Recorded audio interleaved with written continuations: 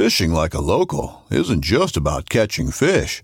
It's about connecting with the environment and the people who call it home.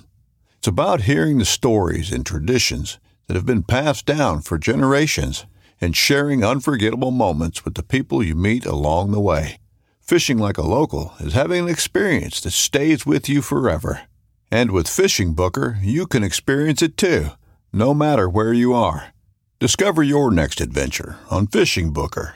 This upcoming concert season will be all about the boots, and Tecovas is your stop for the best in Western style. Tecovas has seasonal and limited edition offerings this spring and summer, including men's and women's boots, apparel, hats, bags, and more. All Tecovas boots are made by hand in a time-honored tradition with timeless styles that are always on trend. And Tecovas has first wear comfort with little to no break-in period. It's hard to find this level of comfort paired with this level of style.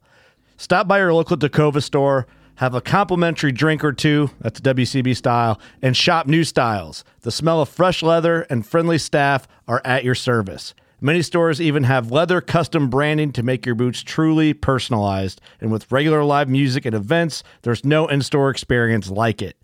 If you can't make it into a store, just visit tecovas.com. That's TECOVAS.com. They offer free shipping on all boots, as well as free returns and exchanges, and ship right to your door. Go to tecovas.com and find your new favorite pair of boots today.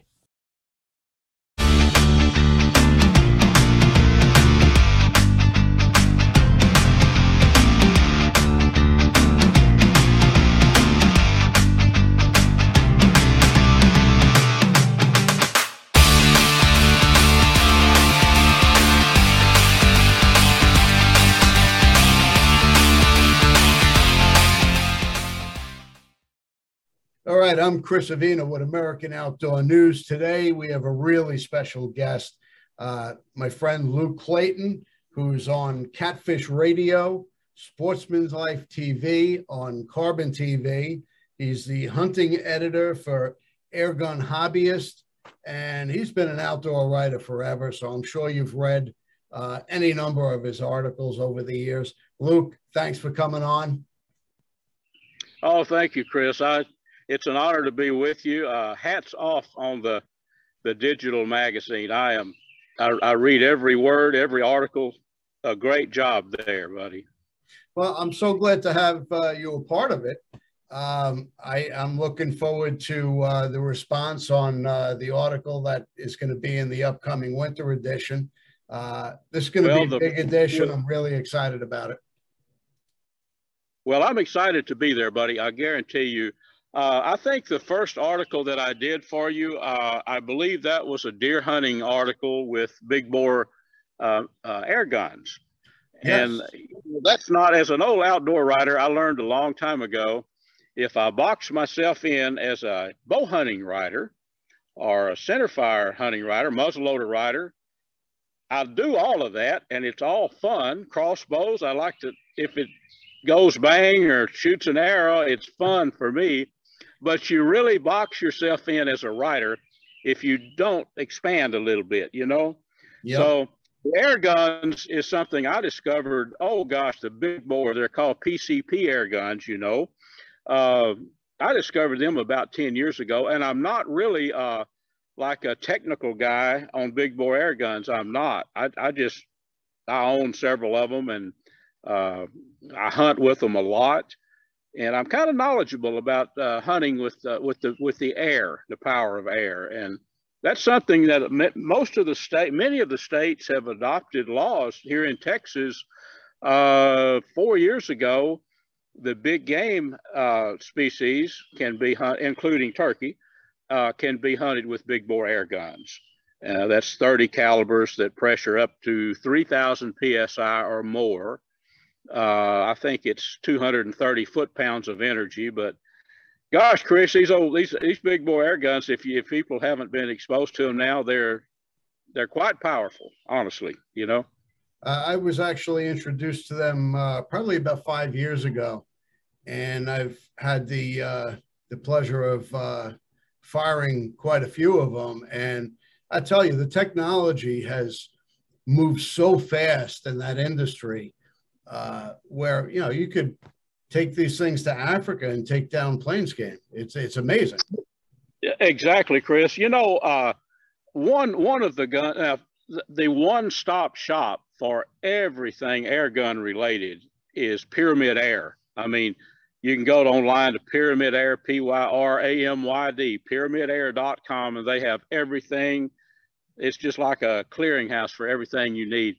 But they have through Pyramid Air, there's a one rifle that's called a Dragon Claw. You probably have seen it. And it's a bullet shooter or an arrow, air bolt shooter. And you mentioned big game. Cape buffalo over in Africa been killed with the Dragon Claw. As a bullet shooter, I've killed a lot of hogs with it. But when it comes to what I call long range air gun shooting, and I call that 100 yards, I honestly never shot a big game animal past about 75 yards, but they're capable of it. The Air Force air guns, Texan, I know you've heard about the Texan. I have a 45 caliber that you can pressure that thing up to 3,600 PSI. I usually shoot at about 3,100, but it's a bullet shooter. I mean, it shoots flat for an air gun. And that's my go-to gun for shooting bullets. But the Dragon Claw is obviously for shooting the air bolts with broadheads. Devastating on just about any game you want to hunt. I know Crossman came out with an air bow probably about 4 years ago that is really something else to shoot. Oh, yeah.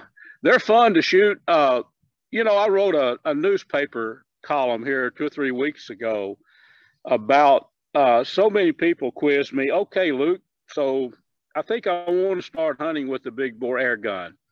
Now, what do I need? Well, what you need is some way to pressure that air gun up, obviously. Now, there's air tanks. Even a scuba tank with an adapter will work, but it's kind of big and it's kind of clumsy. So there's carbon fiber tanks that you can buy. But, and that's the way I started out, is tanks. But the problem is you have to fill that tank. You have to go somewhere. Somebody's got to have a compressor that will generate 3,000 PSI, or now 3,600 if you want that. So, you know, a tank is great, and it's good for many fills. You usually have about 3 what I call killing shots with a big bore air gun. My Texan shoots 3 times hard enough that I feel comfortable shooting a deer at 50, 60 yards or a little farther. But you're going to ultimately need that tank refilled. So there's so many, what I advise people to do, a tank is nice if you have some way to fill it, but there's compressors, portable compressors now that are about the size of a car battery, you know, a kind of a small car battery. And I just filled my Dragon Claw with my compressor just before we went on the air here. It takes 5 minutes, but before I go on a hunt, I will take that compressor. It's called a Nomad.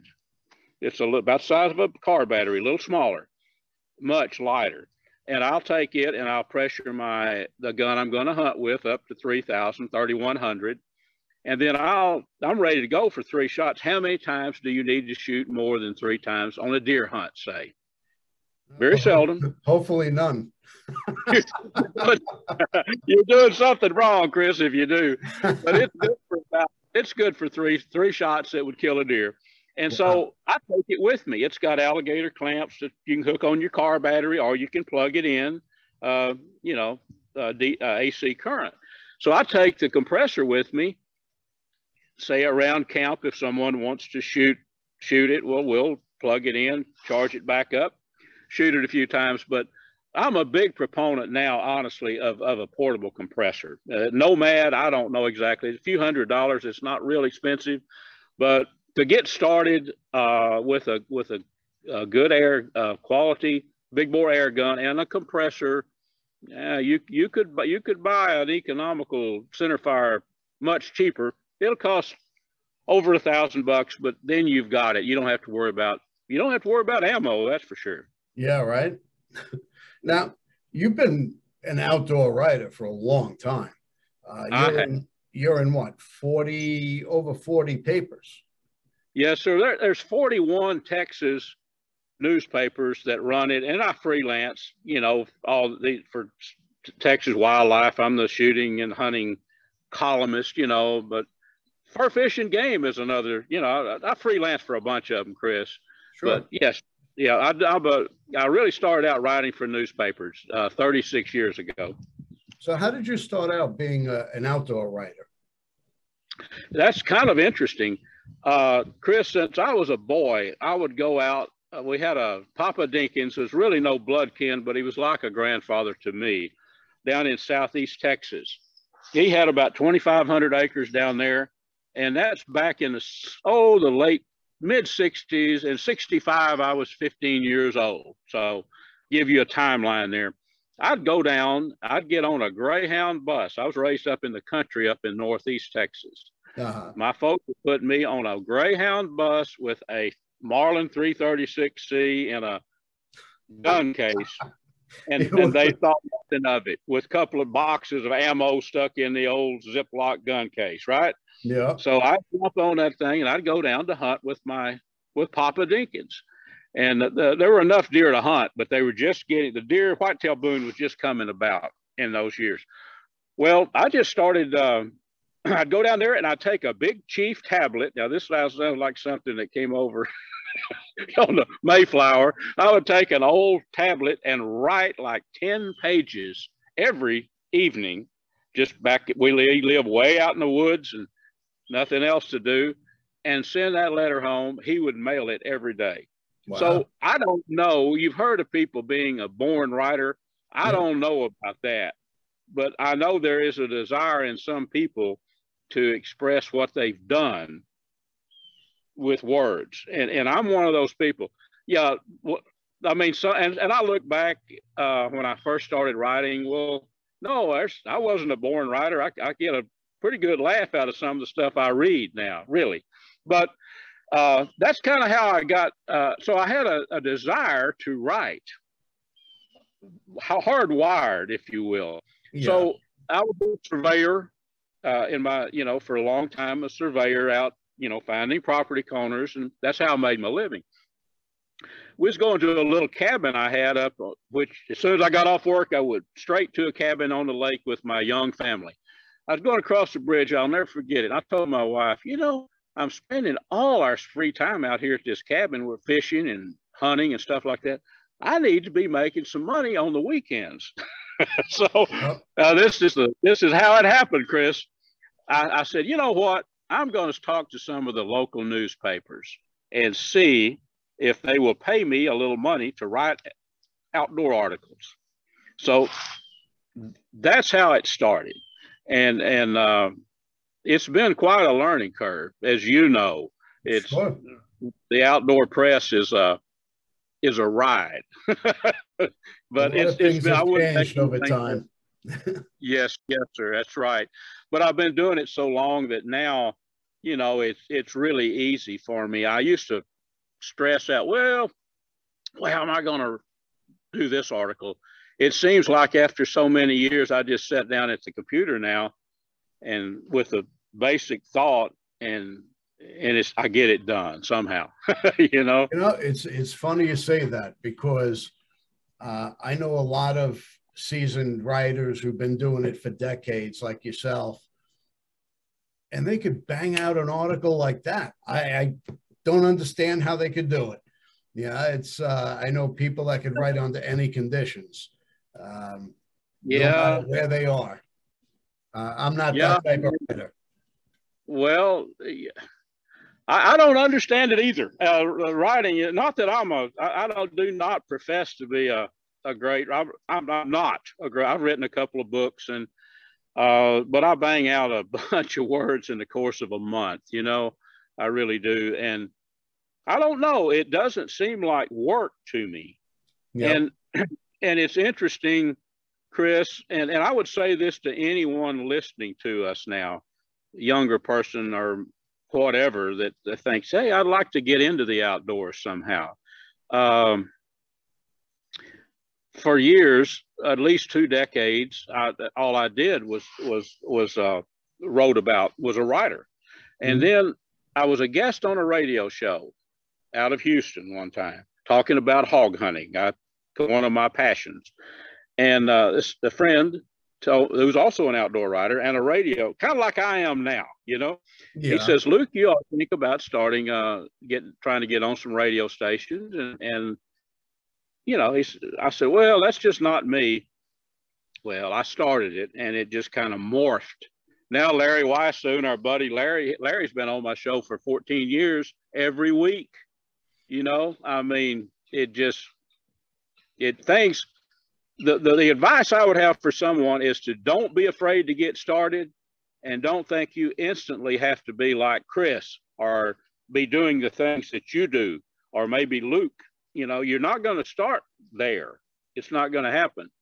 But just have fun with it. And if you don't like it, you'll learn real quick that it's not for you, and then you'll go on about your business. It's going to be have fun hunting and fishing. So, that might help someone that wants to get started, Chris.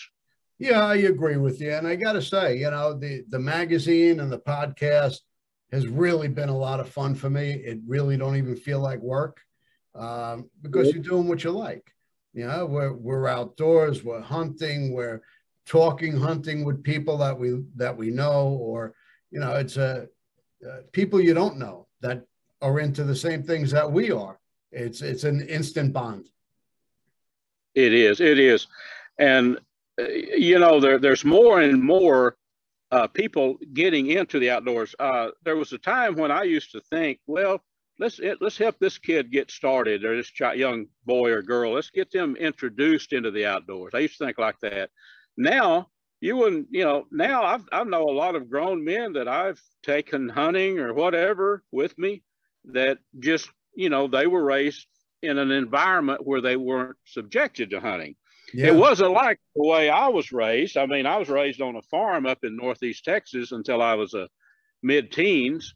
Yep. And if I wanted to go hunting, well, I just grabbed the old Mossberg or whatever and walked out the door, Yeah. But I understand it's not like that now with our population and the way things are nowadays, Well, I grew up in New York, and I'm on Long Island. It's not exactly the hunting capital of the world. For me, the outdoors, my uncle used to take me camping and eventually introduced me to hunting. And that's how I got into it. My family, my immediate family, my brothers, my father, they don't hunt. They're not outdoorsmen. I don't know. I question how I got into it, but it was just something I took to right away. Yeah, I think some people just, are for lack of a better term, hardwired to hunt. And fish. But I actually, I never feel more alive than when I'm out. I can be sitting in a deer stand, or I love fishing, and I write about fishing a lot, here in so many lakes here in Texas and then down on the coast. But I don't know. There's something about being out in the woods and, just peace and tranquility. And I do like to eat game. I mean, and I like to cook it too. I know how to cook, So, yeah, I mean, I really would hate to think of going through life and not having a chance to enjoy the outdoors. It'd be a tough road to hoe for me. So you have your radio show. You write for any number of newspapers and magazines, and you also have a Sportsman's Life on Carbon TV with our friend Larry Weissoon. Can you tell us about that? Yep. And that's an interesting story too. Never in my wildest dream did I ever think I'd be getting involved with any video show. Never. I never had any desire to, really.